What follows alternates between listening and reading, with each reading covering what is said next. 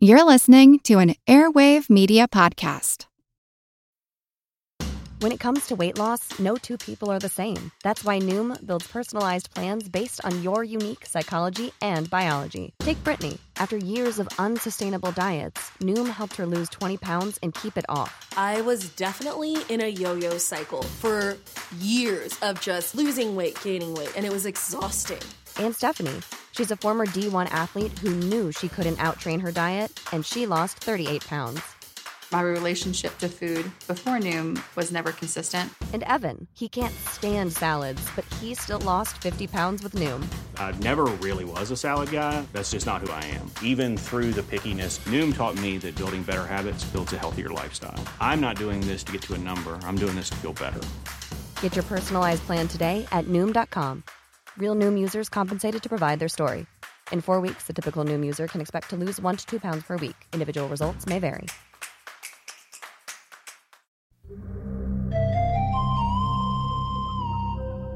Hi, I'm Jim Metzner, and this is The Pulse of the Planet.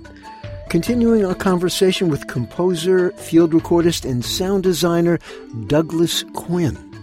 In our last program, sounds of ice and glaciers in the Antarctic. And this time, we explored the challenges of recording in warmer conditions, places where we experience the world of sound in a very different way. What's it like to be in a situation where you're not maybe seeing anything, but you're hearing a whole hell of a lot? I guess we're talking about the Amazon now. You just paint a picture of what it's like to be there, and then over time, does it in fact change you to be in this situation where sound is numero uno and the visual is like in the back seat so much?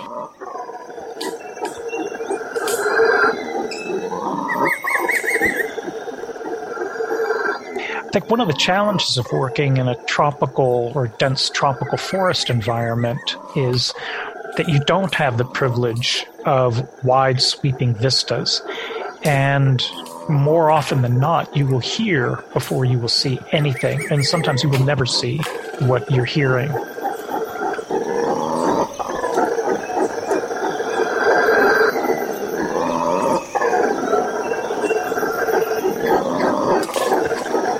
It's a challenge, but it also helps to learn how to read the landscape through sound. By that I mean you can hear features of a landscape once you're there in a given place long enough. So an example, listening in an area of the Amazon north of the city of Manaus, the forest is very, very dense in places, and you have certain open areas, but they're not terribly open.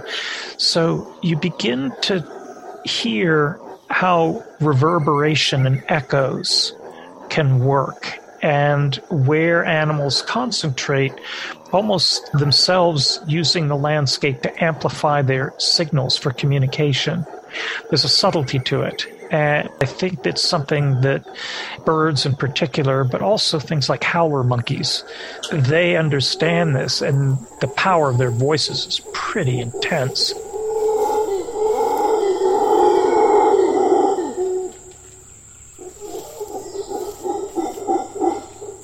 But you begin, I think, to be able to say, there is a valley over there, or there's a cliff that is reflecting back some of these sounds.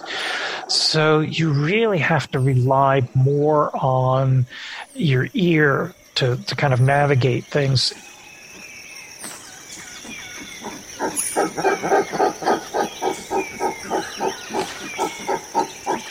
The other thing I found, I was just chasing a sound and realized that I was so determined to find the source of this, that I went blithely going off in one particular direction, only at a certain point to turn around and realize I had no idea where I had just come from.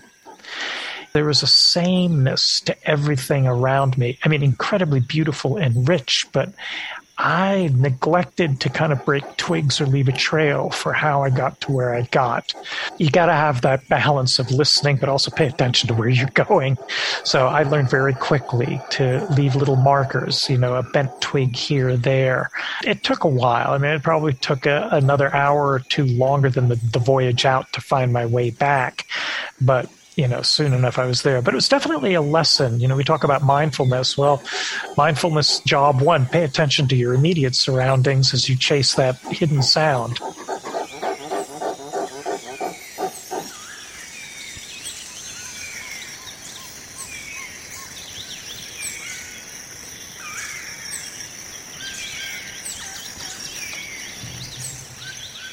Okay, I'm out there. I pressed the record button, and now, I've got an hour of sound.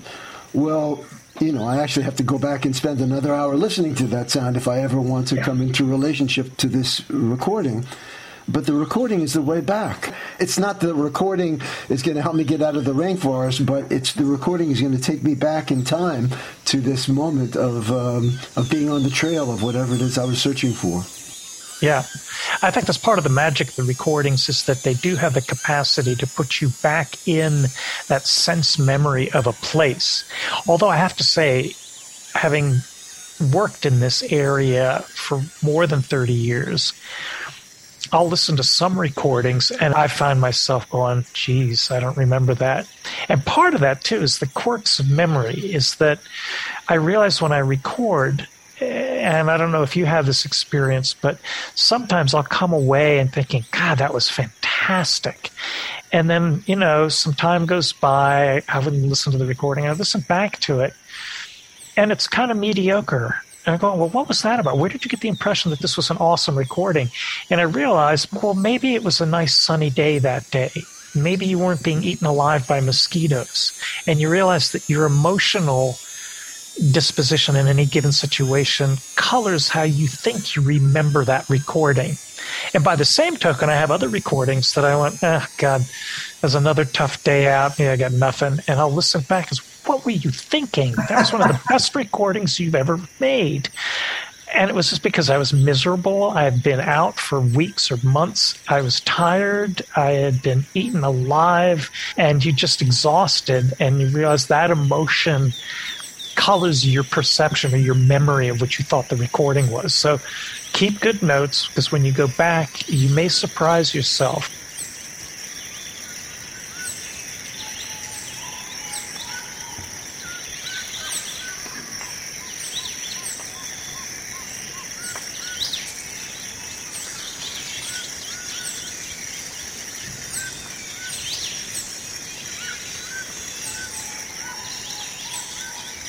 One thing about working in tropical habitats around the world is how unbelievably rich and varied they are. People think of the rainforest as one sort of monolithic entity, but when you listen or look at the dynamics at work in Central Africa or in the Amazon or Central America, there's incredible variety and biodiversity. It's important to acknowledge and recognize, in light of the sort of catastrophic loss of habitat, how much we stand to lose ultimately, not only in terms of resources, but in terms of what makes us fundamentally human, which is that we are part of a broader ecosystem.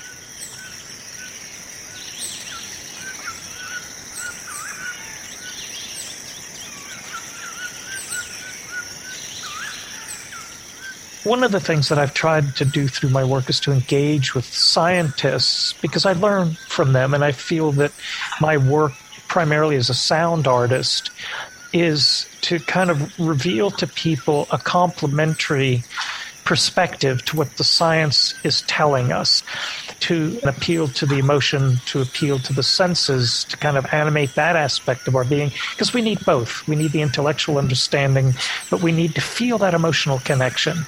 That's why people go to zoos. They want to connect with animals.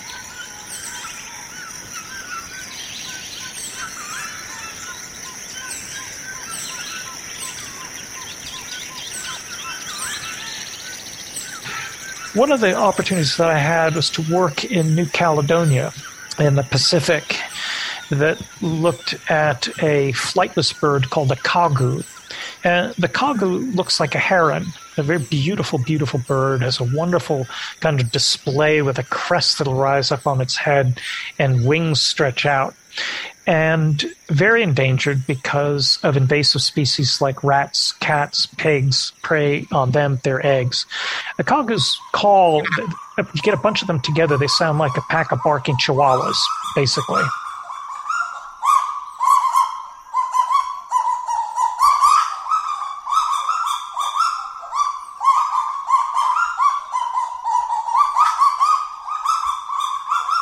It's an interesting sound.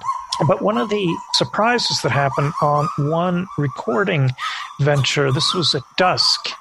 I was out with a scientist, Sophie Ruiz, and we left the recorder up and running in a small clearing near a big kauri tree, very large tree, and just stepped away so we weren't right next to the recorder, probably 50 yards away, out of sight, and just let it run and quietly listened as the evening settled in, that beautiful transition from at dusk where you have the last sort of call of the day before everything beds down for the night and the night critters come out.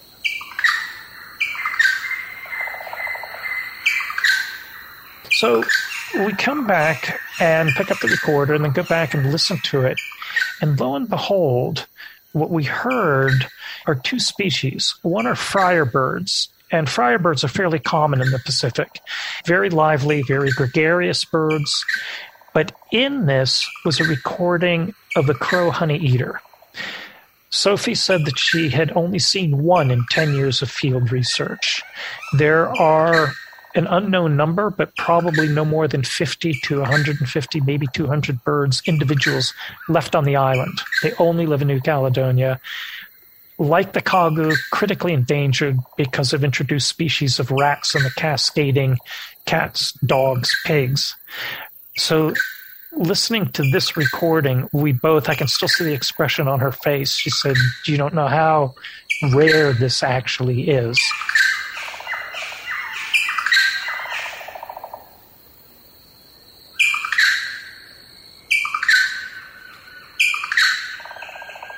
I had this picture of you out there being an active listener, waiting for the whatever it might be for the kagu to vocalize. All these moments in between where, quote unquote, nothing is happening, and yet you're happening. You're there. And in a sense, that relates to all of us. There is a world of sound out there, and I'm usually in an in-between moment where nothing incredible is happening, and that's a good thing. I'm not on 14th Street where the subway is so loud I have to cover my ears. I'm not next to the jackhammer that's like, let me get out of here. I'm in between, and yet the world of sound is still going on. So what does it mean to be an active listener, waiting and yet attentive? And maybe the record button is on, and maybe I'm just walking down the road.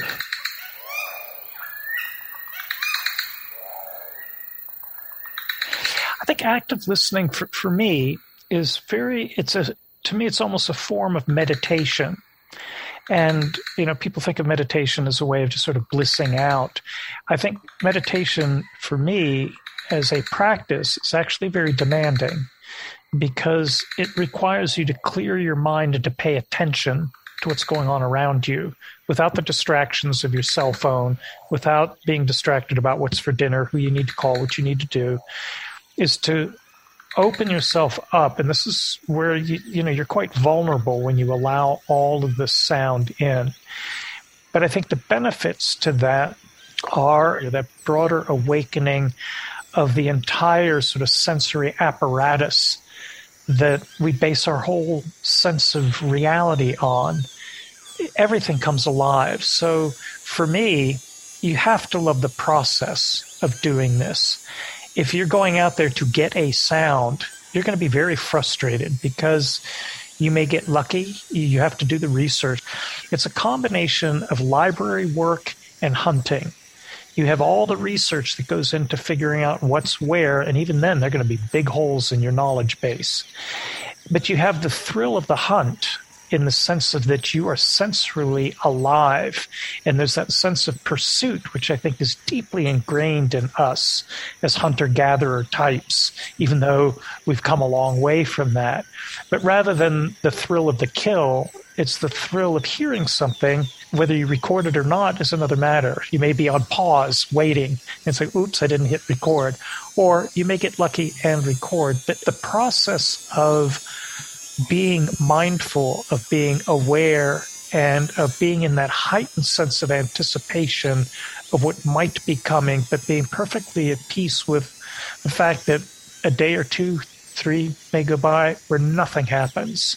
If you're not comfortable with yourself in that quietude, in those moments of simply being aware, then maybe this is not the job for you.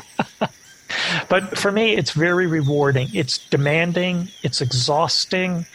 But I always come out at the other end, no matter how exhausted I am or how beaten I am by the environment, whether I got anything or not, just feeling far more grounded and at peace with whatever it is I'm dealing with. So that's why I come back to the idea that it's active listening is a form of meditation with this heightened sensory awareness to bring the world into you and to realize that what goes on out there goes on in here.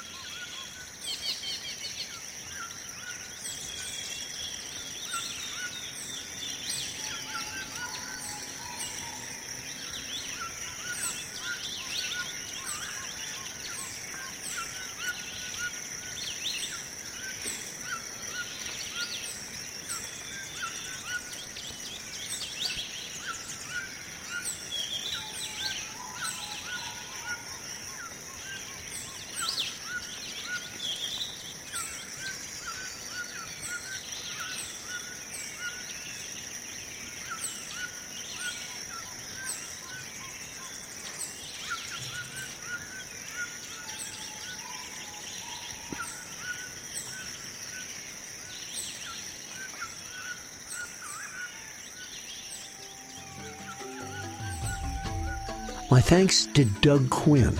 If you want to learn more about his work, check out his website, DouglasQuinn.com. And Quinn is spelled with one N, Quin. If you have any questions or comments, you can contact us on our website, pulseplanet.com. I'm Jim Metzner, and this is The Pulse of the Planet.